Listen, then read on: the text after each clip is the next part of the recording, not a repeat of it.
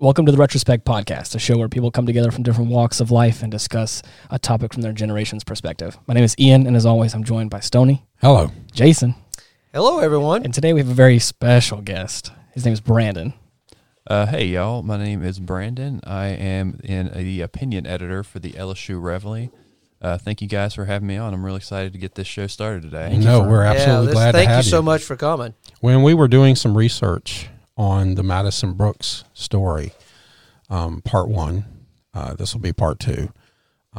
Your story, your editorial, I guess, because if you're the editor, it would be an editorial, wouldn't it? Caught our attention, and we just felt like we should reach out and get you on board and see what you could add to the episode. Thanks for coming. I appreciate it. Thank you for this long drive out here too. By the way, in this weather. Before we get too deep into this, okay, I do have a story that I've given you guys little bits and pieces here, and I know this is probably going to be. I'm just buckling up along for the ride. I don't know what's going to happen. I'm just going to be here. The calm before the storm. That's right. So for me, I have something that happened to me last night actually, and it kind of was like a revelation moment. I don't know if anyone else has these kind of like epiphany moments where... Were you in the shower again? I was not in the shower. Wow, really? Yeah, I was on my sofa. Okay. And I just feel like it's... I call it just like an epiphany, a revelation, whatever you want to call it. So there's this old guitar, and it's been around for a while. It's about 10 years old, and it has a few dings and nicks here and there. And it has really old strings. And for anybody who knows anything about old guitar strings, they can look really nasty. And they also don't sound good. They can't hold a tune very well, and you're supposed to change them out regularly.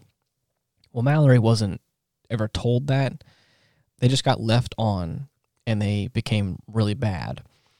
She wants to try and get rid of this guitar because it doesn't sound good, and she thinks that it's not good and it's not worth anything. But I tell her, hold on a minute, let me try and restring the guitar because I do think it's going to really change it a lot. So I take this guitar and we cut off all the strings, and it feels really good to like clean it up, get it all nice, and then restring it all back together. And I did the whole routine of tuning it and stringing it all up and making it all nice. And it ended up turning out really, really nice. It sounded great. And what she thought was not worth anything and not good, it turned out to be very beautiful again after just a little bit of time and work put into it. And then as we got finished up and she was kind of falling asleep on the couch, I was playing and just like noodling around, having fun on this guitar and really admiring the work that I put into it. I really got a chance. This is where that epiphany moment came in. I'm sitting here with this guitar, and it all of a sudden dawned on me, and it feels so much bigger than just this guitar. And I feel like I'm supposed to tell this to you all today because I feel like I'm supposed to share this. I looked at this guitar as more of a metaphor for your life, for you as a person. That sure, it may be a little old, or it may have some scars and some nicks and dings in it from a life long lived, and sure, it may not be the prettiest or made of the best quality materials. But what do you need to cut out of your life to help make yourself shine and to help breathe new life into you? What Mallory once thought as a guitar that wasn't worth anything really, or that wasn't as good as she thought it was, simply just cleaning off, just cutting out these old strings and putting new ones on there, breathed new life into this instrument, and all of a sudden made it into something brand new feeling.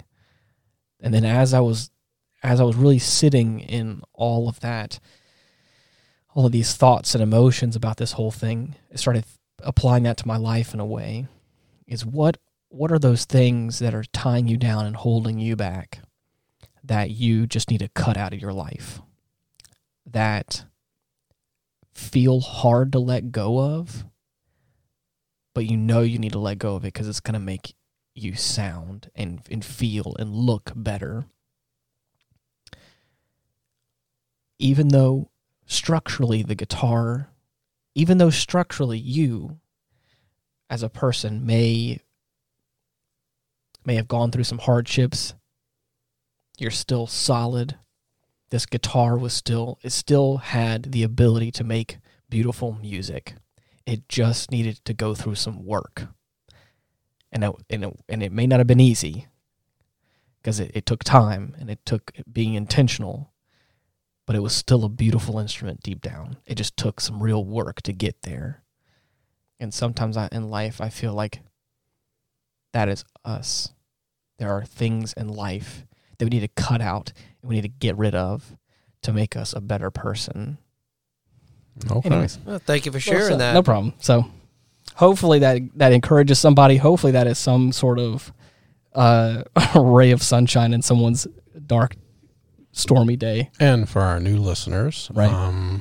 We will recognize that Ian does his best thinking in the shower, and I Right. do mine sitting on the toilet pooping. That's when I have my biggest epiphany. So, Right. All right. Yeah, that's beautiful, man. Thank you. Yeah, it took a while to get there, I will say. But Yeah. whenever you finally got there, though, I mean, that makes a lot of sense. So it's like saying that, like, in order to achieve something, often achieving the thing itself is not what's so hard, but it's just Right. convincing yourself that it can be done. Right. And that in itself is very easy, but we convince ourselves that it's not. Right. It took me maybe 30 minutes to restring the guitar, and it all of a sudden transformed it into this whole new thing that was all of a sudden amazing and anybody could love to listen to. I figured all this out last night, and I haven't really had a chance to really articulate all of it, so I'm kind of working Okay. through it all here. Oh, that's fine. So that's what the it took show's me for, working things right, out. It took me a and second. getting it so. out there. Anyways, so like you said at the top of this episode, we are going to be discussing more and in more detail the tragedy that happened with Madison Brooks. Right.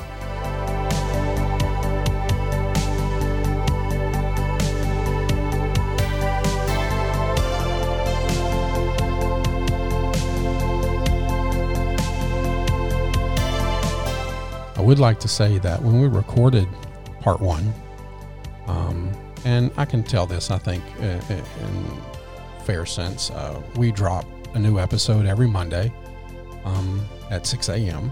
We try to record on Thursdays to give our wonderful production team time to cut, dispense, add, change, whatever we need to until Monday to make the wonderful show that we try to give y'all. We recorded on Thursday, and Friday and Saturday, a lot of the meat dropped into the public's eye about the tragedy of Madison Brooks. And with that, I would like to say that all persons are innocent until proven guilty, even though there is a lot of opinion and published work on the 4 suspects, 2 for rape and 2 for principal to rape. This podcast is not here to condemn anyone or to convict anyone, but these are our opinions. These are our thoughts, our processes that we go through on a daily basis, being a generational podcast of how a boomer, an X-Gen, and a millennial think of things. So please bear with us. And as always, if you have any thing to add to it, please feel free to reach out to us and let us know. But all persons are innocent until proven guilty in a court of law. Yeah, that's true. But look at the crap that's out there about these people. It's now. a lot of information has been dropping on these this incident. I have been using since the podcast, since we recorded it. I said, this is ridiculous to me. This is not Fight Club. There was a movie out there called Fight Club. To me, we said in part 1, what is a 28, 29-year-old doing with 4 basically high school kids? Yeah, it looked like and then we most said, of them had just graduated right, from he's high got school. no life. What is he doing with them? And then it turns out to me, it felt like Rape Club. Instead of Fight Club, this is a Rape Club. Hey, guys, let me show y'all what I've done for the last couple of years to go be able to take advantage of drunk girls who are just, out trying to have a good time, but watch how many of them get drunk, and then we're going to take advantage of that. Yeah, it's not only drunk, like really drunk, Right. where they're completely... So there is a culture in Tigerland that needs to be addressed. And Mr. Brandon here got brought into it because I read his article and I brought it to y'all's attention, and we were like, let's get him on the show. So Brandon, what would you like to add to this? Open us up here, please. Yeah, so to add to the Rape Club comment, so especially if you look at this character, is it Everett Lee? No, sorry, Kayvon Washington. Okay. So Everett Lee is 28-year-old, and Kayvon Washington, he's 18, and I know this is after y'all's podcast dropped. We find out that not only is he involved with this case, he's also involved with another case with a 12-year-old when he was 16 in 2020 in Livingston Parish. I thought that was 15 and 12. I have it as 16 Okay. and 12. Nope, I that's might be fine. wrong. It's Okay. Fox I News. had it 16 and 12. Okay. Nope, Yeah. that's fine. That's fine. But Still unacceptable. nonetheless, right? Yeah, it doesn't change anything. But also, there's another occasion at Reggie's with the same situation where there was another person apparently sexually assaulting a woman, and he basically joined in, the very unfortunate party that is occurring right there with that, right? So clearly there is a pattern of this occurring. Mm-hmm. But to speak more broadly to it, this has been a pattern for probably decades at this point, at least for the past 10 years. We have plenty of sources who will speak on the subject. I personally have been going to LSU since 2017. I've been aware of this type of situation that's been occurring at Tigerland probably since 2014.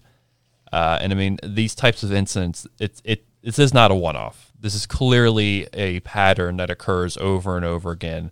I'm sure we'll bring up, Fox News says that LSU has had a backlog of 300 sexual assault cases, and Yikes. hardly any of them had anything done about them. Actually, if I may interject into that one, LSU closed nearly 300 reported sexual assault without discipline in 1 year. Can you imagine that? Yeah, there's a college that they closed 300 with no discipline. Right, it was 182 sexual assaults from October 1st, 2021 through March 3rd, 2022, and another 126 between April 1st of 2022 to September 30, 2022. And it just highlights the problems with rape in general and the challenges of bringing those cases to court and actually prosecuting them, because of a lot of times, a lot of the victims don't really want to go that route. Well, they settle these cases. 80% of them were closed for other avenues. 3 reasons: complainant, not responsive to outreach; complainant requested supportive measures only; or complainant requested no further action. Well, you've got to think that type of thing almost perhaps even plays into the mindset, right? So, for example, with if you're a woman who is this very unfortunate type of thing occur to you, you don't want to relive it. You don't want to think about it ever again, because it's perhaps probably is going to be the worst day of your entire life. So the fact that there are no systems in place that take this into effect and say, hey, we know these women aren't going to come to us after this happens because they don't want to, right, but we still need to pursue this to ensure this doesn't happen. Well, and the fact that it doesn't seem like they're being solved just because of that fact. It seems like there's something that could change there. Well, didn't you say, Jason, that most of the rapes or assaults, this will be the first one tried without a victim there? Right, without a victim there, because generally these cases are, you open up the case. There's a statement of what happened, but in this case you don't have that. So the prosecution's going to be moving forward with this. I believe they're going to impanel a grand jury on this. They also, I believe they're trying to get it up to a first degree, Right. which Yes. you know. They're trying to move it up. Tell me what do y'all think about that? I think it's going to be tough to go to. I think the reason they originally went with third degree because that's a lower threshold. Mm-hmm. It may not carry the prison sentence that a first degree carries with it, but Get what you can. You get what you Get can. what you can. I think I know people don't want to look at it that way, but a Because DA if we will look try at it for and go, first degree and right, we can't get it, Right. we can't retry them again. right, it's So, but over let's with. go for the third degree and at least get something for this girl. Let's get some Well, justice for her. There's probably some element there of they think that they're just going to plead it down to third, whereas if they had charged it with third in the first place, they may have tried to plead that down. And if they pled that down, politically speaking, that's not going to look very good. Right. No. Like if that occurs, that's what I think about that. But Yeah, I mean, this is as I said, I think this is not the end. I'd be very interested to see how this plays out in court. Well, there's a lot of it's- action on this. This is being watched and reported on worldwide. Yeah, it Even is. in England, this is a huge case. People are looking at this just because of the scope of the culture Well, on college campuses. LSU being we're LSU right now is in the spotlight They're because huge of, in the because spotlight of on this. this incident. And then you got, if you want to go back, it wasn't rape, but I mean, you still got the Allie Rice. that's You got the Allie Rice situation going on where that girl was murdered in her car, and there's been no arrest because they can't. As obviously, there's no information out there of who may have done this, but it just stirs the pot even more of this idea of like what's going on at LSU. right. I've spoken to parents that don't want to send their daughters to LSU anymore, and they're becoming quite, adamant about I'll send her out of state before I'll send her home to LSU. And I'm like, that's just a horrible. Oh, that's not good for LSU. I mean, LSU, but granted, in LSU's defense, these things happened off campus. Oh, absolutely. But if you're going to expose your kid to the LSU experience, you're exposing them to the whole experience of which Tigerland is part of it. Yeah, unfortunate that area is just I know about that place, and it's just a bad area. I mean, you've got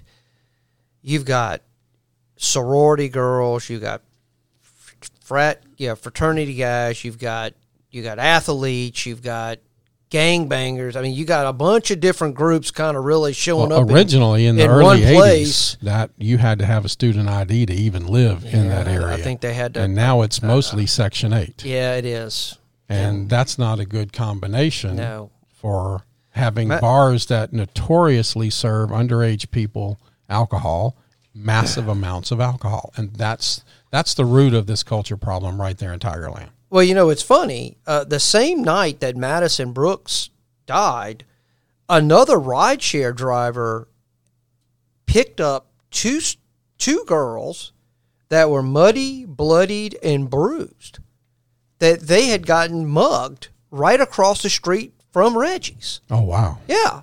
So this is a problem in this area. And, anybody that just right now, I would be very reluctant if I was a girl to want to even be anywhere near there. But unless you're with a group and you leave as a group. And, it's just tragic that Madison unfortunately left with these four guys and just, just terrible deal. I don't know, but I did, there's been some published timelines of events of this whole event, and we didn't really talk about that in the last episode. And Well, it wasn't out yet. it wasn't out yet, Wasn't but out I've kind of gathered some things down just to kind of let our listeners know, just kind of give an outline of what happened. And so if y'all will indulge me, I will kind of briefly kind of go over this real quick to kind of set the stage of kind of what happened. Sure, absolutely. But on Sunday, January 14th, according to video, at 10:06, Madison Brooks, she arrives at Reggie's bar. At 10:18, the 4 male suspects arrive and begin drinking, which three of them shouldn't even been there, but they were there drinking. That was Kason Carver, 18 of Denham Springs, Cavion Washington, 18 of Walker, Everett Lee, 28 of Pine Grove, who I believe is the uncle of Washington. Right. Yes. And then a 17-year-old unidentified juvenile. At 1 a.m. on Monday, January 15th, video evidence shows Brooks sitting at a stool at Reggie's bar, and she appears to be highly intoxicated, and she was having problems standing up. Well, she got up to adjust her pants, right, and fell over. Exactly. And it took 3 people to get her back on her feet. And I believe that the 3 people that approached her might have been them guys. I didn't see that. But at 1:49 a.m., Brooks and the 4 male suspects are seen leaving Reggie's.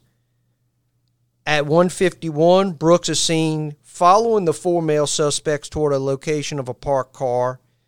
And then at 1:54, Brooks gets in the vehicle with the 4 male suspects. Now, between that time and the time where the reported fatality occurred, according to Carver, they drove to an undisclosed area and parked. At that point, Carver overhears a 17-year-old juvenile asking if she would have sex with him, which supposedly or allegedly Brooks allegedly gave consent. Okay, then, I would like to add to that. How do you give consent with a .319? Well, we don't know that at this time, but she was obviously highly intoxicated at this point. That now can we know. you give consent with that type of alcohol? I don't believe you can. I think the law prohibits that, but this is what allegedly Carver is saying. He heard her say, "Yeah, I'll do this," but so this 17-year-old juvenile in Washington then takes turns, in essence, raping this girl. And at the same time, video is being recorded in the vehicle of this event, and they're basically laughing at her because she can't talk straight and she's slurring her speech and stuff like that. Callously, yeah. Brooks now, Carver believed that Brooks was too drunk. He admits that in his statement, that he believed that she was too drunk to basically give consent. I think we should be very clear what he said there. He said in response to, do you think she can consent? Something along the lines of that. He said, quote, I guess. So he didn't say yes or no, but he kind of tacitly he kind of like you left it open, kind of an open, and that's and then, but he said he hated it, what he was seeing. If you hate something, why not stop it? Well, probably because you get kind of caught in that group. Or is he just trying to protect himself now? It could be. Maybe he's just trying to distance himself from what he was really doing. Well, I think exactly. Probably when he saw what was happening, he was like, I don't like what I'm seeing. But what is he protecting? Why didn't he do anything then? Who knows? Maybe he just got scared.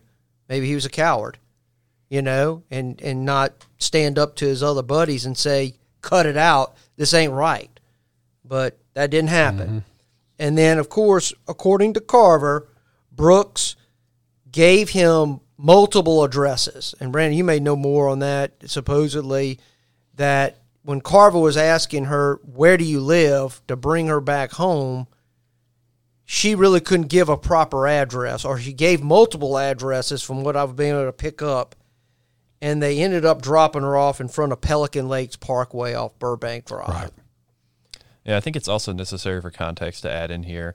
So obviously, she died from traumatic injury from a car that hit her, and we should add in that it was raining that night, so that kind of gives a little more context as to, these guys are leaving this woman literally in the pouring rain, right outside. Well, and that's after Carver, I believe it was, said he would give her a ride home because he didn't want to leave her in such an intoxicated state where she was.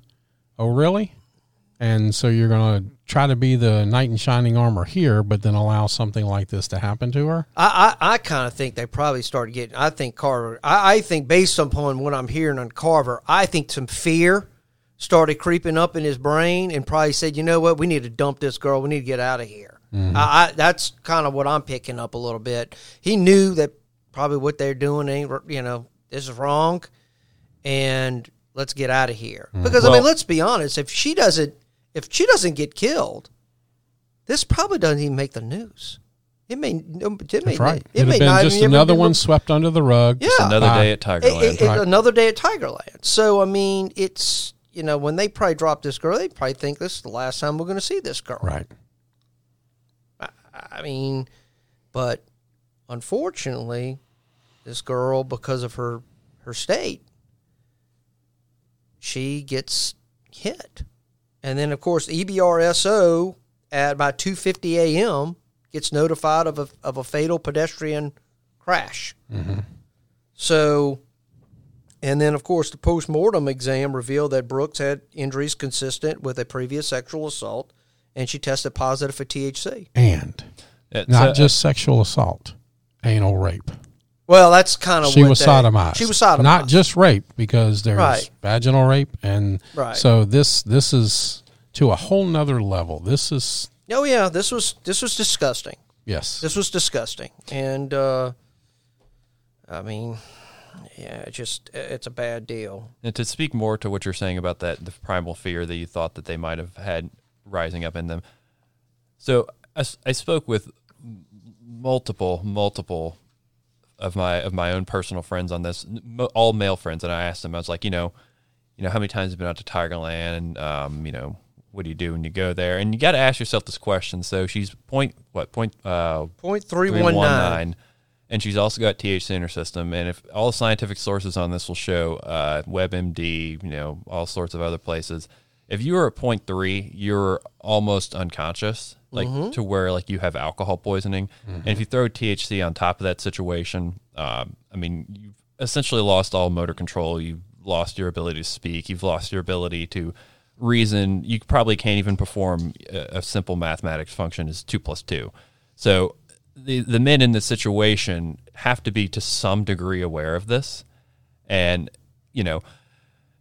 there's no doubt have been situations where a man and his wife are going home, and they're both super drunk, and they both end up doing whatever. Maybe a man and his girlfriend, right? Maybe a man and a girl you've not quite dating yet, so maybe you question it. But 4 men with one girl who they just met, you got to think within their brains, they're like, something about this isn't right, right?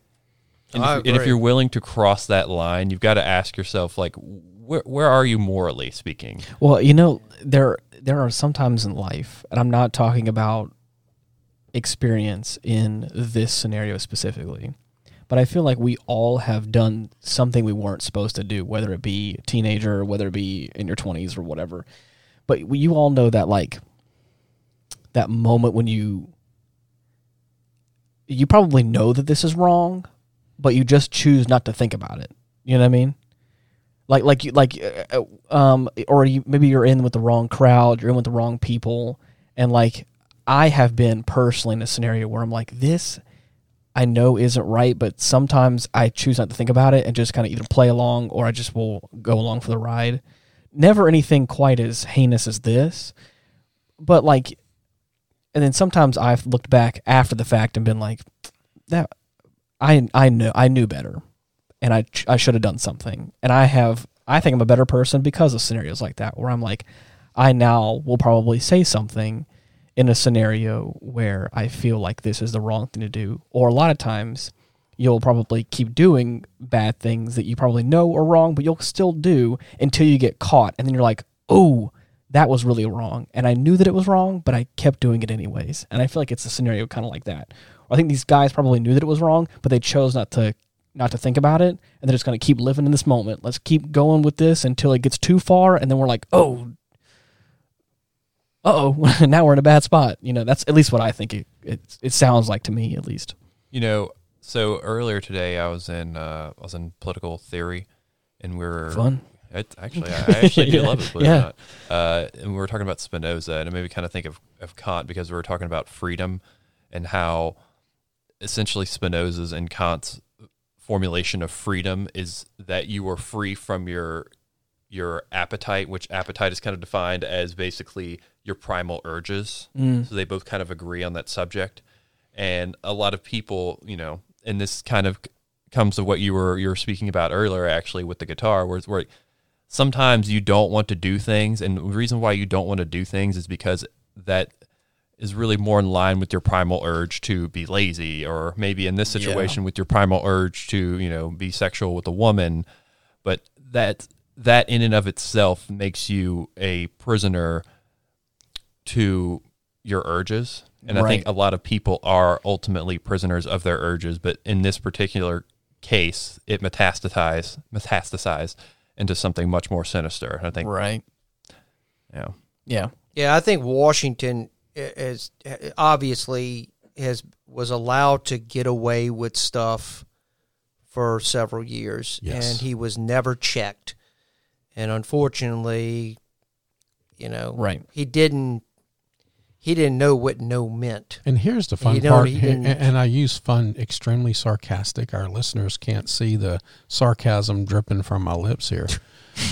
That's just what they got caught for. Exactly. How much did they not get caught for? Because if you've Over done the years. one thing, two things, maybe three things, That's what I'm saying. and you just got caught for those, you did a whole bunch more. Well, that kind of brings it back to like is it 300 cases in like a year Yes. period, Yeah. right? So you've got to ask yourself this question. So How there's many of them were those guys? yeah, I'm sorry, that's what I'm... and then how many other But people out there? how though? many were unreported? Right. 600, 1,000, and in that case, if there's 40,000 students. So what if you're a woman? You have a what would that be? You have like a 1 in 5 chance of being sexually assaulted at LSU. Like, my God, that's No, thank you. not 1 in 5. I'm sorry. It's more like 1 in 40 over like a 4-year rolling period, something like Well, I that. think the statistic is 1 in 3 women and 1 in 4 men are going to be sexually assaulted somehow Over in their their lifetime. Okay. Oh, that's Okay, so that's I disturbing. don't disagree with that at all. If LSU has this culture in Tigerland, and I'm not saying LSU is in the school, but this is part of the LSU experience. Tigerland is part of that experience. How many of them are out there? How many of them don't say anything? I just, like I said, the reason why I had said all that stuff was because one of the people involved here was who said specifically that he felt, what was the words that he said? He felt disgusted by it. Or by I what think he was said going- he hated it, He right? hated it. according, I Was believe that it was Carver? his it was Yes, Carver. Carver. So that's what I'm- That that's what I'm was, saying is that like- was Case and Carver. Is that you have enough of a moral compass to know that you hated it, or you felt wrongly about it in some way, but because The power of but- peer but- pressure. well, Primal urges, man. right. Is it because you don't want to be the guy who's like, man, maybe we shouldn't do this? You're just going to go ahead and play along with it, even if you don't engage in it. You just being around in the scenario, not saying anything, is obviously saying something. But to you in that moment, you're just trying to take I feel really wrong about this, but I'm just going to keep going along with it because again, I'm just here already, and by Well, it's the social incentive structures, right? Right. Yeah. Interesting. It's peer pressure. You get caught up in the moment, and Right. it takes courage when you're the minority in a situation like that that's very charged to stand up and say, no, we got to stop this. I mean, it's just obviously he lacked that ability.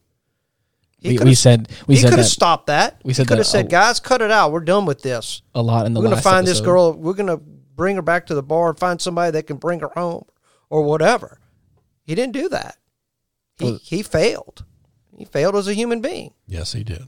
Backbone, I think, is what we said a whole lot in the last episode. Is that it felt like none of them had a real backbone to say this isn't right. We should probably stop this. But it's like I said. I think once you got you and your 3 buddies all together and we're all joking around having a fun time, quote unquote fun time. It's like it just feels like we're just gonna keep going with the flow until it gets too deep, and then of course I think that's what happened. And so Well, there's been some other information on this Washington character. I mean, he's.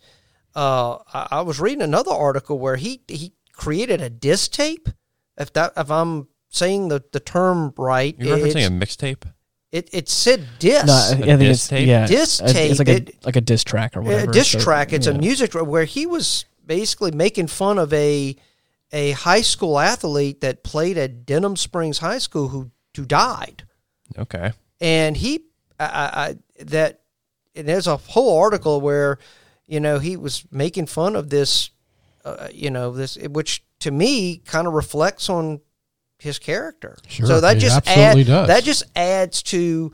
And then when he was actually confronted on the tape, he basically said that I'll fight whoever, I'll fight anybody that basically disagrees with me. He was like defending it and saying that, and supposedly he was like a leader in his church.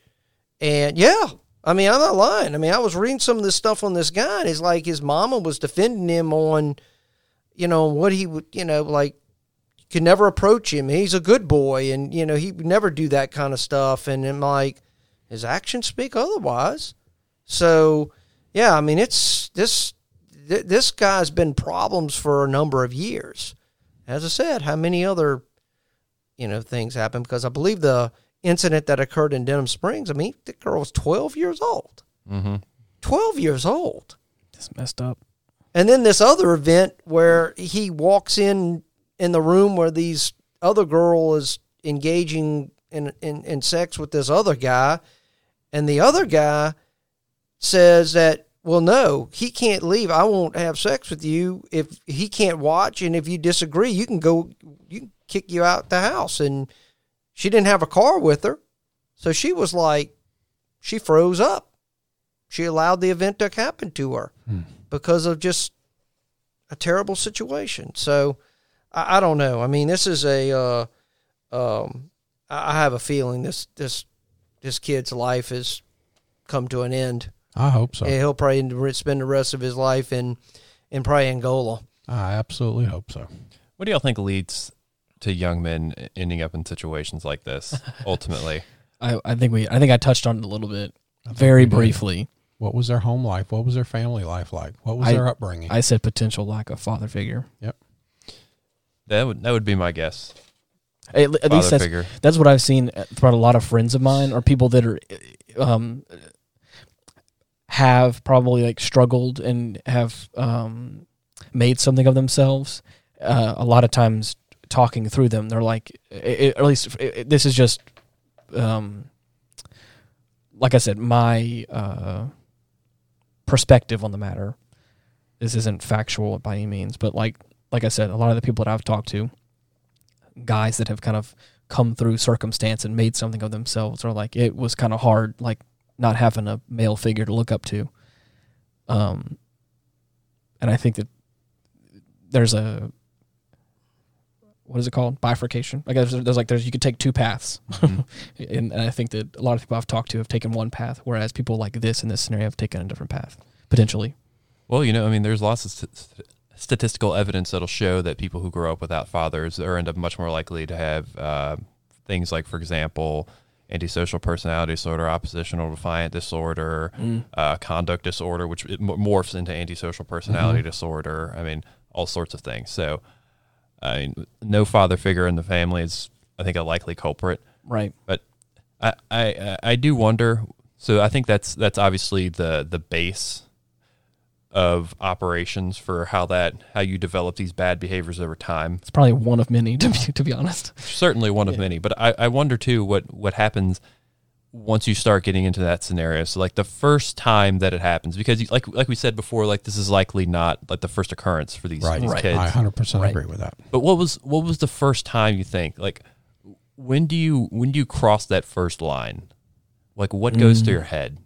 I really sincerely wonder, because so LSU, the LSU College Dems and feminists wrote a letter in response to Tate's letter about the event, basically saying, like he was weak, like he focused too much on victim blaming, like he didn't talk about rape culture.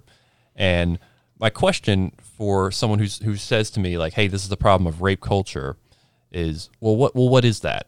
Like, what is rape culture? Like, because if you can't define where things occur, then you can't have any adequate policy measures in order to effectuate change. Mm-hmm. So where do we need to effectuate change is my question in order to get rid of this. I don't know how you.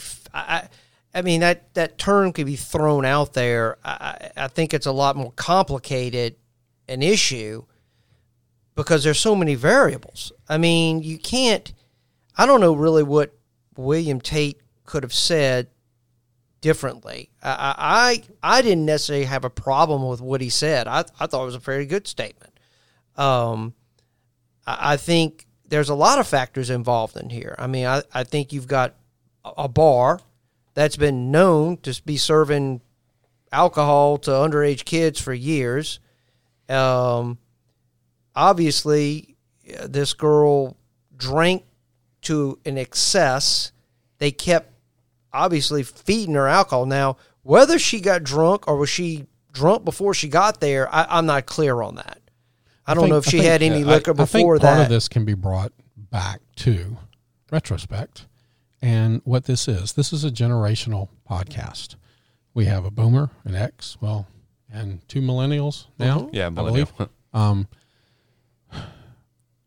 Through COVID, we've seen the dehumanization of the human being. Mm-hmm. Just people are closed up, wearing their mask in cars, flipping people off, the ugliness, but also the lack of respect for human life that has started pretty much in the X-Gen, and the millennials have come out with zero respect for anything. And I don't want to say this is attributed to the movies and the games that are out in that generation, but that is. I definitely think it is the internet, though. That's exactly where I was going to it. To go back to kind of answer what your question is, like, what is the root of this? Like, how can we affect, or how can we? What was the word you used? How can we effectuate? Effectuate. Well, what do you mean the internet? Well, that's what I'm trying to get at. Is like I think that there's a number of things that are at play here. I think like what causes a person to take that first step to do something as awful as this, and I think a lot of it is like probably a lack of like discipline in a home structure and openness to the internet, which is just like flooding you with all kinds of awful things. And in my age, you got caught reading your dad's Playboy magazine that you got your ass beat. Right. And okay, so now kids, like Ian's saying, they just hop on the internet and they can see anything. And so I think it probably spawns ideas, which then spawns into curiosity, which then I think inevitably probably leads to that like first action.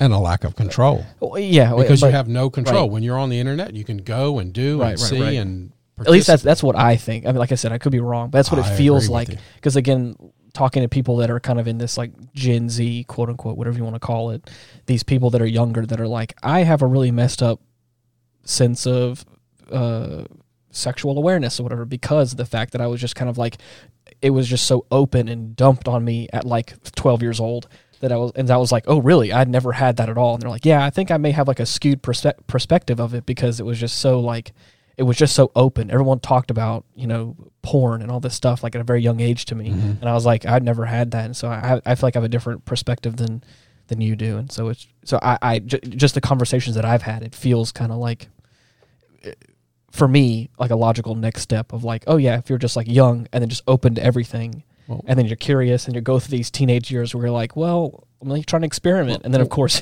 when these young men start becoming of age and reaching puberty and have all these hormones and all of these questions, and then we add into the fact that we've discussed there's no father figure, and then you have this lack of control on the internet, and you can see and do and experience absolutely anything with no filter or no control for you. Where do they direct all this energy? Where do they direct all this mental? It oftentimes goes into a destructive way because outcomes. it's so easy to see things that are destructive. Now it's just not looking at your dad's Playboy with some boobies and maybe some pubic hair.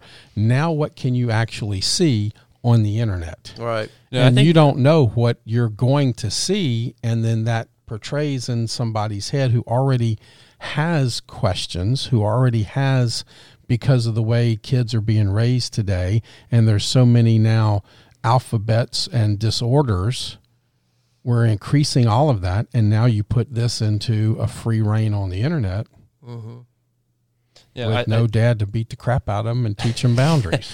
Yeah, that'll do it, huh? But so that's a really good point. And to kind of tie what both of y'all said together, I do think that online social media is obviously a very huge problem. And if you look at social media, I mean, it started really taking off in like 2012, 2013. Coincidentally, mental illness starts going up around that time. Shocker. But Well, I can say from an experience in my life now that I'm really not going to put out there, an addiction to electronics and social media has been compared to almost exactly not being addicted to drugs, but being addicted to heroin. It releases getting the likes or the dislikes or people following you, the same release of dopamine and serotonin and all of these things almost exactly as heroin addiction. And what are we doing that to a 12-year-old kid who already has these hormones running through their life now with all of this stuff going through it too? Yeah, so what are we creating? So the really good point there with the dopamine and how these social media sites and particularly porn sites utilize the dopaminergic system in order to basically addict you to it. And so there's this guy, his neuroscientist, his name's Andrew Huberman. He's got a great podcast, but he said there is no currency but dopamine. So I have heard that. Yeah. I have heard that. So yes. whenever you literally get money or you get a thing, you get enjoyment. You're getting a currency in your brain that's being spent, and that currency is dopamine. So whenever you go onto a porn website and you watch women behaving in these particular ways, you get this. Again, you get addicted to watching women do this type of thing, and you get used to. I'll be like, oh, like they, I don't want to get explicit here by any means, but you get used to seeing them do things that ain't normal, right? And that's where I was going life. with this. You have this open thing that you can absolutely see anything happening to a man and a woman now. It's not just the simple, looking at the Playboy centerfold going, ooh, ah. This is what can you experience on the internet. And I think just to add something real quick, sorry to cut you off. No, you're good. You're good. There's another principle that gets taken advantage of here. This is thing called availability bias. So whenever you see something more frequently, you're more likely to think that it is, because you see it a lot. So yeah, you think it's acceptable. You think normal. like, oh, like this is normal. This happens all the time. People are actually doing this on the internet, so it must be good. Exactly. Right. So you see these women doing these acts, and you're like, oh wow, this is normal, and you don't realize it's happening, but your brain is subtly accepting it as reality. And then I just want you to imagine like all this whole scenario that we're talking about. All these very intelligent things that we're all saying, and just put yourself at your like most curious state at like 13 years old, trying to figure out what you feel and what you are attracted to and what you believe and who you are fundamentally as a person, and trying to understand that about yourself. And just imagine having this just limitless cornucopia of the most heinous sexual acts in the world at your fingertips. Yeah. And what does that do to a person? Absolutely. What are we creating? It warps your brain after a while. Yeah, at least that's what I think, personally. And there have been studies that have shown that, for example, I always get the white and the gray neural matter mixed up, but it's the neuron endings basically get fried from pornography, but also it activates your limbic system, and your limbic system is like your emotional area. Right. So like it's your very, like, it's your fear, it's your happiness, it's all that, and it activates that at the expense of your frontal cortex, which is the thinking area. So it quite literally like decreases your capacity to reason. Robin Williams actually said it best, and please bear with me if I get the quote right from Robin Williams. Yes, God created a man with a penis, but he did not create enough blood to run the brain and the penis at the same time. Jesus. That's pretty good. And it's kind of true. Yeah, some people can't even run one at the same time. Well, there you go. But, and when you're adding all of these things, all of these impulses and receptors just popping off and going crazy with all of this input coming into, a kid's head that doesn't have a father figure, that only gets his information from there. Well, what if TikTok, they said TikTok was actually created to spy on Americans and be able to hack into their accounts.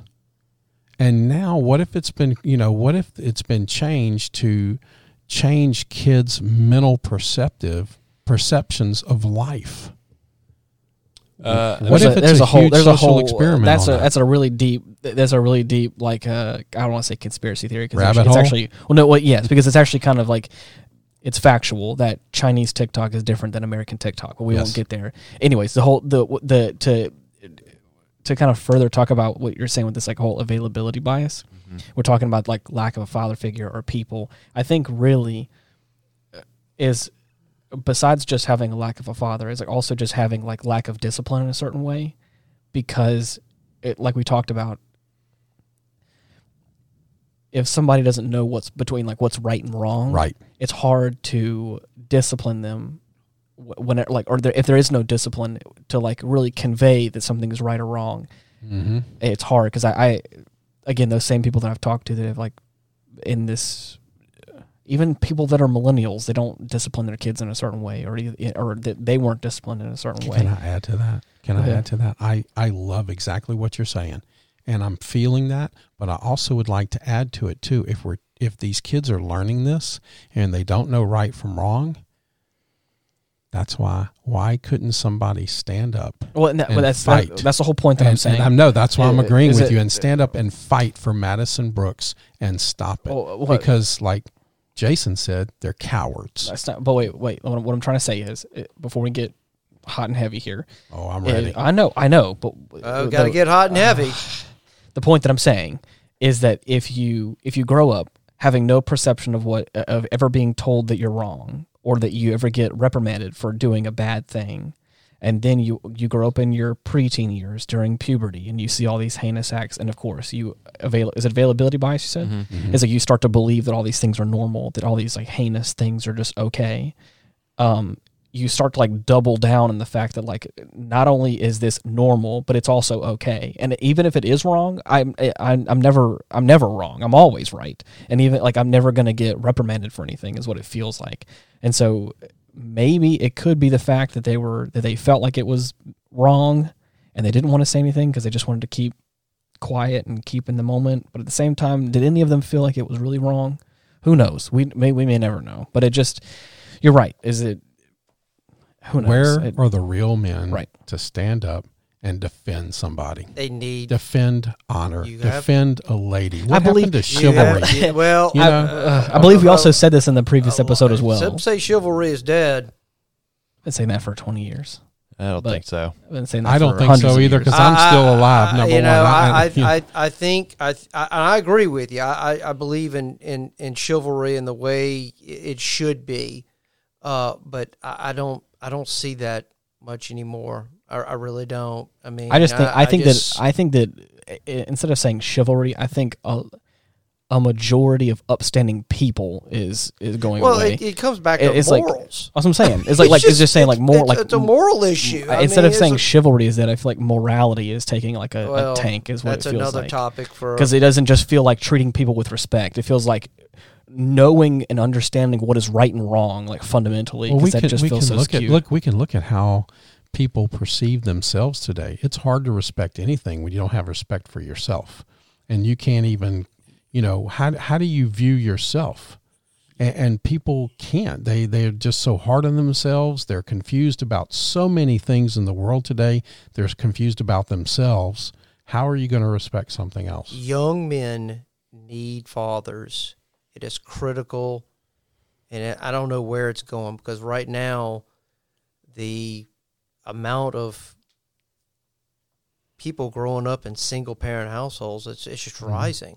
I mean, the statistics on marriage aren't good to begin with. There's just, I think it's 50% of marriages fail. So I think it's more than that. It may be more than that. So there's going to be more of that. And I don't know how we get a handle on this. I really don't. But I know real quick, I want to, because when we'll start talking about the effects of porn and stuff like that, just for our listeners, Act 440 of the Louisiana legislature passed a law requiring an ID to access porn. I've heard about that. Yeah, Yeah. It's not across So- the board. I think it is. I think it's major porn sites. Not all of them though. But, Yeah, I think it's what it's like. Maybe 25% or more of your website is porn, or Yeah, maybe I- 25 or 33. I don't know. then you- I remember something Yeah. keyed up in my brain. I remember reading about something in the news about that. I heard So- from some people that they had said it's like major sites, like all the big, All the- heavy hitters or whatever have to you have Right. to have an ID to access them at all, like even to get on them. I mean, Supposedly. I imagine that'll help, but I mean, anybody can access information. Well, I mean, yeah. Surely, but you got to think it's making some impact, right? Oh yeah, it has some impact. It'll help some, but where there's a will, there's a way. One of the things I would like to get into this on now, I'd like to bring it back to the culture of most states in the country have what's called a dram law, and Louisiana has anti-dram laws. That's right. And basically, if you, an entity, a bar or a restaurant or whatever, even if you go to somebody's house and they serve you alcohol, they are responsible for those actions. If you get drunk or beyond some kind of capacity to make good decisions. But Louisiana has passed laws that are anti-dram laws that now only hold the server somewhat responsible for that. Yeah, I believe they're considered contract employees. Contract Yes, they are, employees, so it doesn't hold the bar or the bar owner now responsible. Why? So Why is that? I think this is a really excellent point to bring up. So I was actually a bartender for probably 3 years or so. Cool. Bartended a couple of different places, and you have to take. Obviously, I'm still registered at ABC and ATC, but a lot of the part of the training is where they tell you they're like, hey, it's your responsibility if someone is super drunk and they're walking out and you see them stumbling out, if you don't do something, that's a problem. That's a legal problem. It's also a moral problem, but it's also a legal problem. And I worked at Chimes for about 2 years, and we had a very good culture there with that type of thing where we had our regulars. They would, they had a few too many. They'd be stumbling. We'd be like, hey man, you look like you've had too many. I don't think you should drive. And that type of responsibility and that type of care for human life is something that it's very clear that these bartenders in Tigerland are not doing. It's very, very clear. It's too much money to be made. And I think, like I said, depending on now, I don't want to speak for a Monday, for instance, and I'm not trying to be devil's advocate 100%. I'm not saying it's right, but I know that some of those bars down there in Tigerland, because of the location and because of how many people go there, I'm not saying that it's right.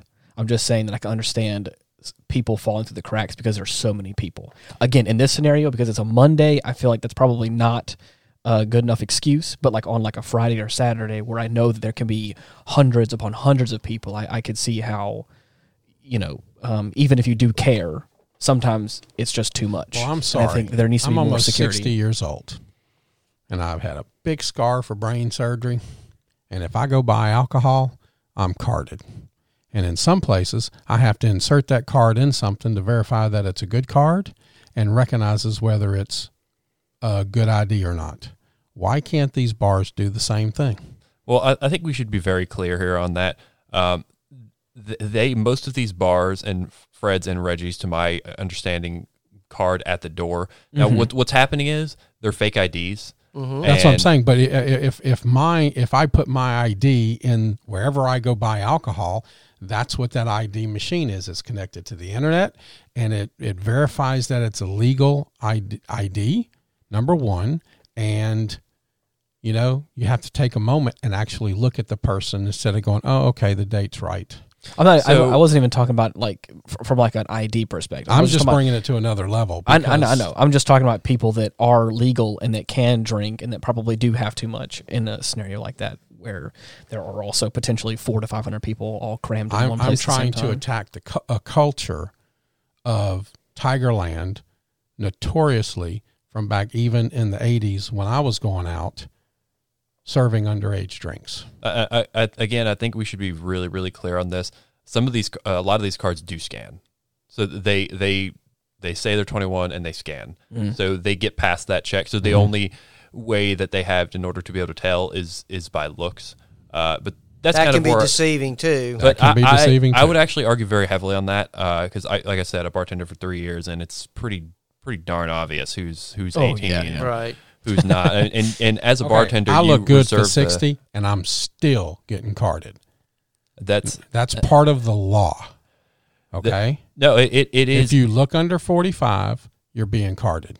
Yeah, and that is part of the law. But I could tell you, like they're probably not carding whenever they go to the bar itself. They're carding at the door. And wherever Right. it's so carded, once they I slip don't past, care. they get past the door. Once they once get past the door, yeah, it's it's free for all. it's But fine, then yeah. why are we letting somebody in? Not all of these kids have a fake ID because how does it go? Okay, you can go into the bar when you're 18. You just can't drink until you're 21. That's how they get the girls in the bars, and so the guys buy the drinks. The money is the guys. The Girls bringing are the the money recipients. in. The girls are the attraction. So you're creating a culture right there. Bring the underage girls in. The guys will buy the drinks, and we don't care what happens once they get past the door. Why is the bar not responsible? You start making them responsible, I guarantee you they will fix that problem. Oh, I mean, I agree with you on that. And Ian, to your point, I think that's a really good point that you bring up. That sometimes that there are hundreds of people there. Like there are absolutely hundreds. Because I know that, again, as a musician, with the work that I've done, I've been down there, and sometimes it gets overwhelming, even for me. And I'm like, I have a job to do here. Okay. And I'm like, and this is... I agree. But if you're making that kind of money, You're right. Put 6 people at the door. I mean, you're Okay, right. Don't but just have one door person with 3 or 4 people walking by them and not checking it. Right. Put 6 people at the door. If you make them But- responsible, they will do it. you're right. I'm not going to... I can share probably why it is that way. The liquor lobby is very, very strong in the state of Louisiana. Absolutely.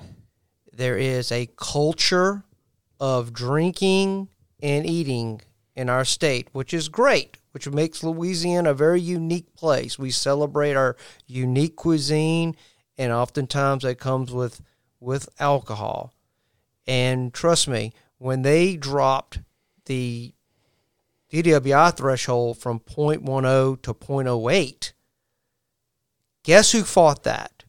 It was the liquor lobby. And they have been fighting those type of laws for years. They don't want that liability. Right. They don't. And if you're a business owner, you don't want that liability either. Then get out of the business. That impacts ultimately my bottom line of how much liquor I'm going Sure. to be able to sell.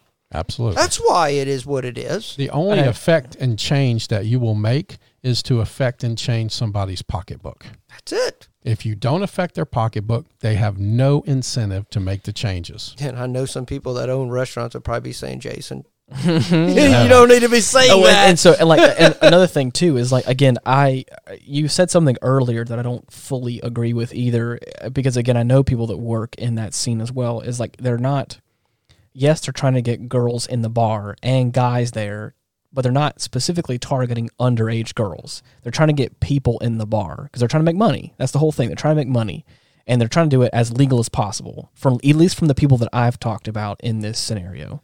And so, and again, because it is so popular and it is the place to be, and this is what I've learned from working at the coffee shop, this is what I've learned from talking to people in this greater community, is that because it's the place to be, it attracts everyone. Okay, especially here's the people problem that, with that. And I've been to college. wait, especially people that are underage, and you're right, there needs to be better checks and balances in place, but at the same time, I think that, like, the business is trying to target the correct demographic, but it's also encompassing people that are not legally supposed to be there, and like, yes, they're falling through the cracks, and they need to get better at it, but I don't think they're specifically hunting them down. Why change the law? Hey, you got to be 21 to get in the bar.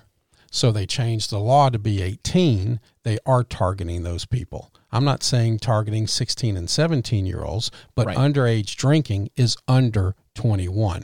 So if we're going to say, okay, a girl can come in when she's 18, she just can't drink until she's 21, okay. you are specifically targeting that. I haven't because been- girls over 21 years old, 22, 23, have their heads in the books trying to further their education, and the 18 to 20-year-olds are going, oh, it's party time. I'm out of mom and dad's house. The places that I'm talking about, though, and I apologize, I didn't know that's what you meant. The places I'm talking about don't let you in under 21. Okay, that's So, not yeah, the so- ones we're talking that's about. what I'm We're saying. talking about Tigerland right now, Okay. where that is the culture.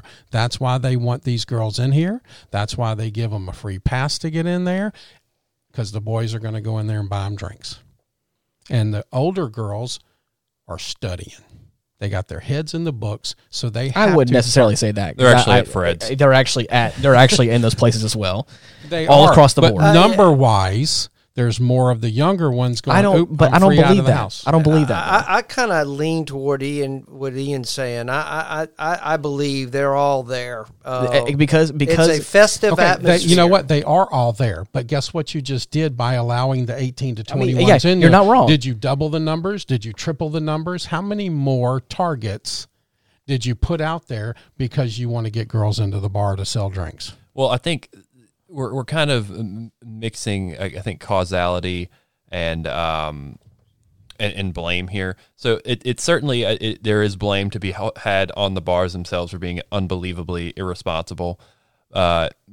You got to think like these are kind of downwind effects that occur with these guys who end up coming into these Sure. bars. Yes. I mean, I think ultimately it is the bar's fault, but there are multiple places that we need to attack here.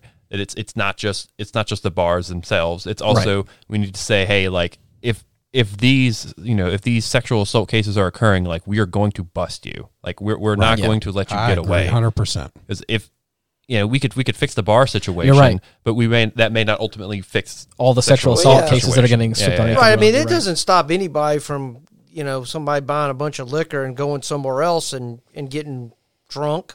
You don't have to go to a bar to get drunk. That's right. So I mean, you really can't control it on that end.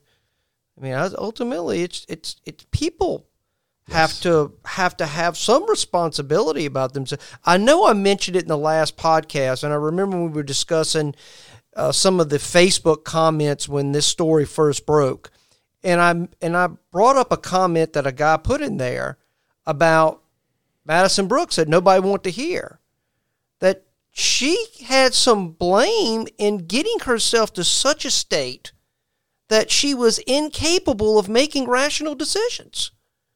Ultimately, the individual chooses to drink, and to drink to a point where I can't think right. But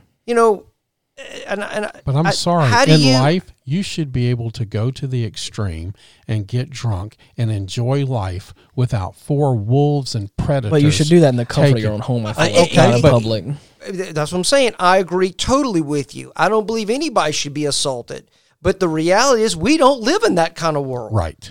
We live in the jungle, In a world and full we of have wolves. people waiting to pounce upon you when given the opportunity. Yes. And to walk in life and not realize that, then I don't know what to tell you, because we might as well just leave our doors open, expose our critical account information out to the public, and you know what? No one's going to do any harm to us. The reality is, we live in a world where people are going to do harm to you. You have to be able to protect yourself to some degree. That's where I think the fine line exists. Well, we have a tragedy that occurs. Is there blame on both sides to a degree? More so on the wolves that attacked. But maybe if she doesn't drink as much, or maybe she doesn't drink at all, does that happen to her? Does she get in the But car? I can't. Does she get in the car with those 4 guys? I can't go I don't know. I'm gonna have to can't push go back with you on that as well. I can't unfortunately. go there. I can't follow you down that hole, because I'm sorry. It's a free world. As long as you're not hurting somebody, you should be able to do what the hell you want. And if she wants to go out and get into a drunk, complete stupor, fine. She should be able to do that without two people raping her and two people watching. As a father, would you tell your daughter that? For me, like Would you? If you had a little girl, what would you tell her? What sort of thing would you tell to her? Hold on, wait. Let me say something before we get too far off the rails here. I agree with all parties involved with what we're talking about right now. The hard part is that she did it by herself is another thing. Like, yes, you are allowed to make a free decision to get shit-faced wasted if you want to. You can do that. I also think it's some of her fault for going there by herself and getting that drunk. I think that there are multiple things at play here, just like what we were talking about before about how, who all is at fault here. The bars are at fault, the whole campus, the whole culture, everything. But at the same time, I feel like it's also, you can do that. You can 100% get blasted drunk, but I feel like you also should have been a little bit more responsible and like had somebody there that could like have your best interest at heart. Did I have your back? At least somebody a little bit. There have your back. Because at that point, like, yes, you can make that kind of decision. And in this sober-minded state, I would potentially put myself, or even talk to my daughter in a situation like that and say, you can do whatever you want, but please be careful and have someone there that can take care of you. Instead of just going out with hitching a ride from 4 random people and you don't know what's going to happen. I don't feel like that's responsible on any part. I mean, but at that point, was she even coherent enough to make a decision at all? Like, okay. Was she irresponsible? Yes. Was she to blame? No. No, I don't think nobody's blaming. No. I don't think nobody's blaming her. But as I said, you have to take some precautions to go. I guess because I view the world, there are people out there to screw you over. Period. Okay. If there weren't people like that, I would not have had the career that I had for 24 years. Okay. I understand that. That mentality is the very reason I was in private sector protective services for 24 years. Okay. I get that. We have to protect ourselves, but we should still be able to do that without the wolves taking advantage. They are, those 4 men, 100% responsible for all of this. They are responsible for her death, even if it's through negligence of throwing her out of a car onto the brainy road. We're not trying to say that she's the responsible. bar is again also responsible for serving an underage person that much alcohol. Well, that's what I'm saying. I don't know. This is to me where I don't know. Did she get that drunk there? Or was she already drunk from somewhere else and came there and maybe just consumed a little bit more? I don't know. We did some studying Sunday, in a pre thing here. What did we find out with Hottie Doctor?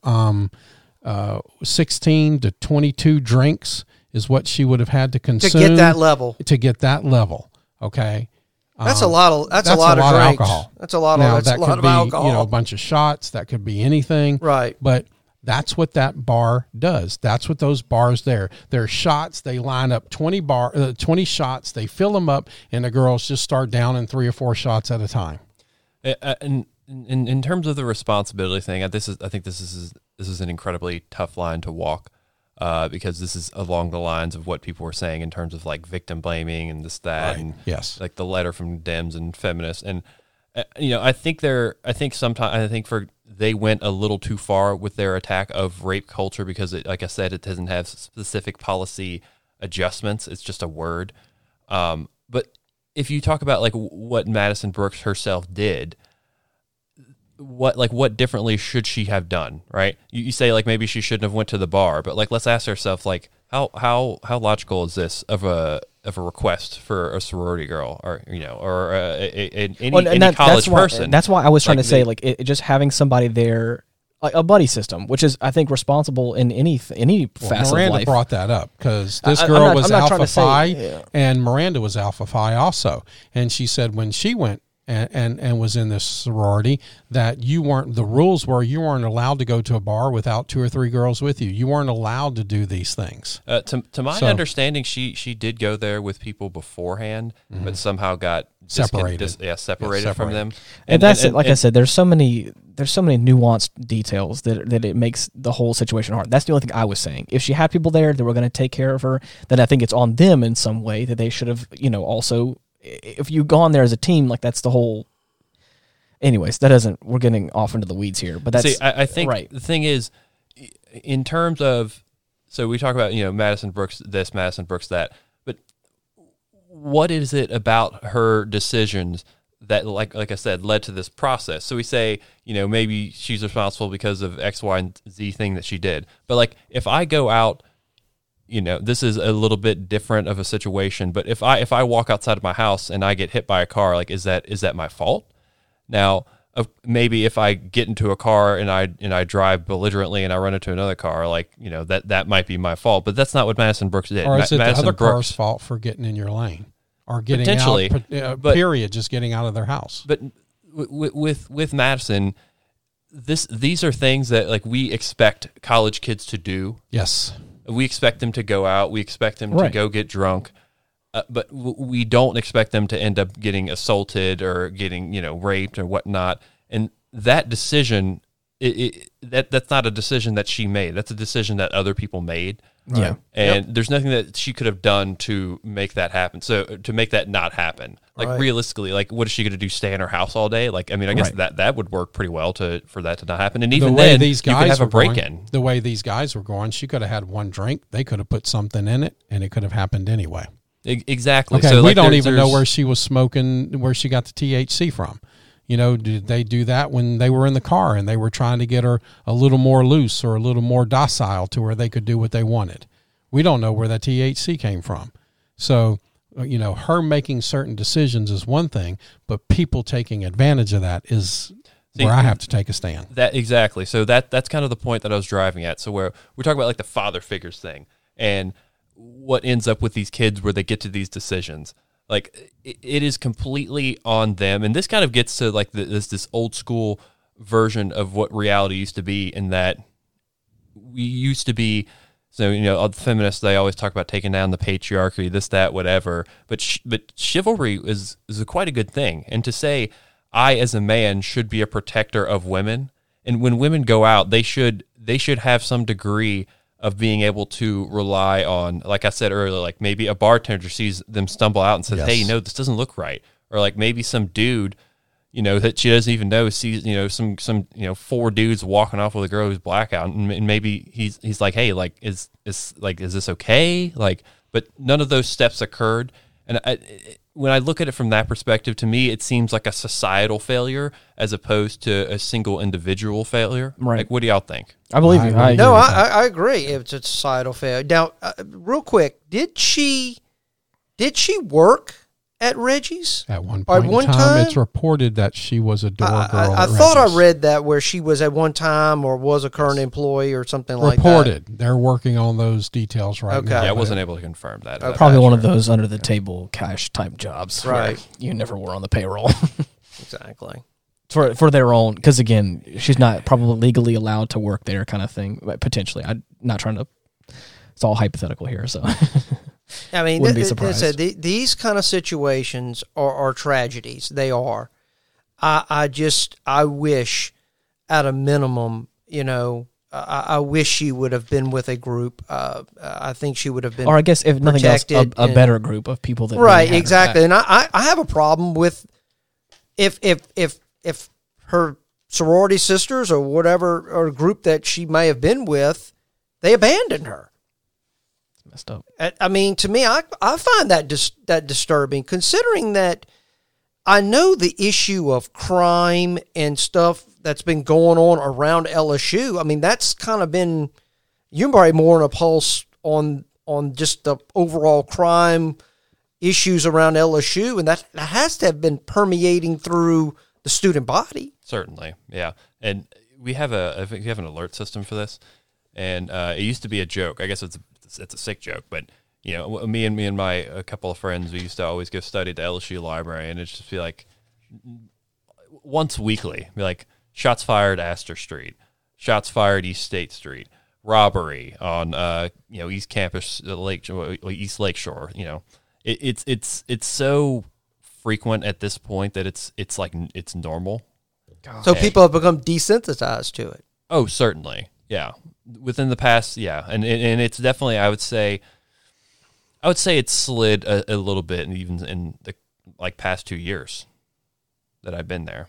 Interesting. Over that 4 year period. Kind of people have built up some shells around them a little bit where, it's just kind of normal. What you see stuff on the internet is just becoming normalized. That's becoming normal. Yeah, now. People don't care anymore. That's another whole issue. I would like to add also that she also died kind of a hero because some of her organs were donated to help somebody else. Heart and kidneys. Yep. And I think that's pretty fantastic. I hate this story. I hate that we have to do this story. It just makes me sick because I love Louisiana. I've moved around the world since 1981, and I always seem to come back to Louisiana. And this just absolutely makes me sick to my stomach that we have to not only do this story once, but twice. And I'm not sure it'll be the last time. And I'm just sad. Well, tragedies are, as I said, the failure of society, a failure of human beings to do the right thing. It's just, we all make decisions. These 4 young men allowed their dark side to win. Darkness won in this tragedy. It really did. And everybody out there has to, I hate to say the old cliche, the good angel and the bad angel on your shoulder. Which one are you going to listen to? How are you going to live your life? What sort of actions are you going to take that day? These 4 guys chose to go down a dark path. And now their lives are ruined. In a sense, there's 5 victims in this whole event. More than 5 their lives, victims. They're going to look back when these guys are 50 years old, 55, 60 years old. They may still, a couple of them may still be in prison. They're going to look back of how stupid. Why did I do that? They're going to look at themselves in the mirror. I hope that they're going to have to answer that. I hope they do. That's the thing that scares me is like that someone could go get. I don't think they will. That's what I'm saying. Is like some people. It makes me nervous that someone could go to prison for that long.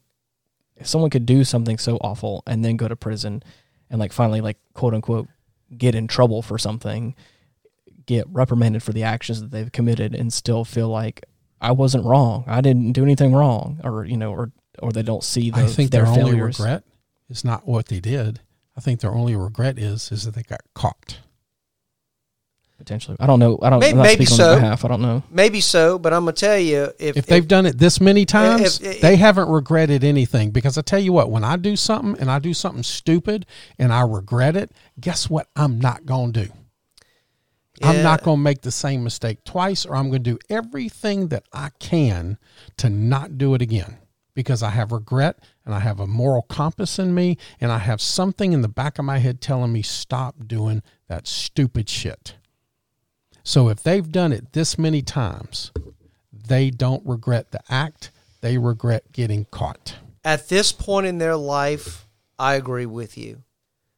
But as I said, if these guys are convicted and they're sentenced to prison, and looks like Washington, based on his charges, probably looks like it's going to be the 17-year-old juvenile. That's a whole different ball game because he's still a juvenile, so the law treats him differently. They can try him as an adult. They can. But I'm just telling you, when 25 and 30 years from now, they're going to be different. Because age has a tendency of changing you. You were a certain way at this point in your life. He's probably going to be different when he's 50 plus. I hope. And I guarantee him when he's staring out behind bars and he's walking the yard and he's pretty much institutionalized by that time in his life, oh yeah, they're going to think back on this. They're going to think back on this and go, I messed up.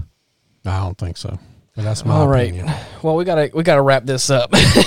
Man, we've gone on for a hot minute here about this. Well, I'm telling you what. Brandon, what do you think?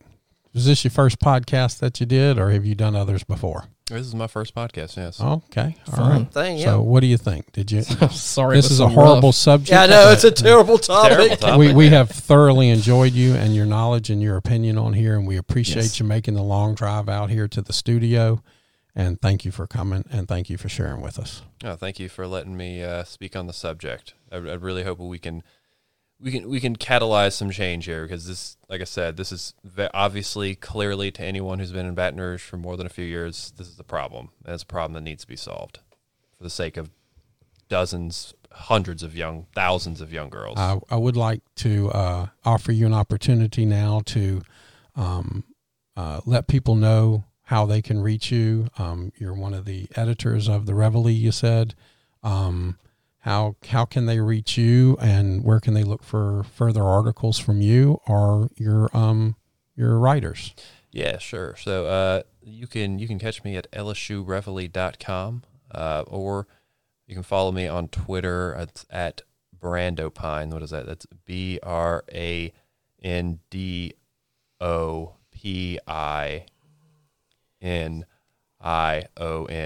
Long name, I know, but That's okay. actually, hey, one last thing. If you'd like to send in a letter to the editor, you can go ahead and send it in to me about that topic, the Madison Brooks, or you can send it about any topic. I'd love to hear everyone in Baton Rouge and Louisiana area's opinions. Thank y'all.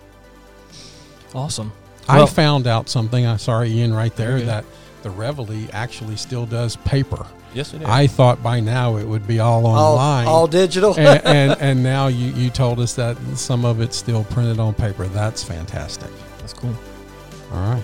Well, if you're looking to get in touch with us, we have our Facebook page, Retrospect Pod, where you can go ahead and get in contact with us and give us different topics, or you can go ahead and just reach out to us and talk to us that way. We also have a Linktree /Retrospect Pod, where we have all of our different podcasting platforms you can listen to us on, or the other social media as well. But until next week, thank you so much for listening. Bye-bye. Good night, everyone. God bless. You're the best. Peace.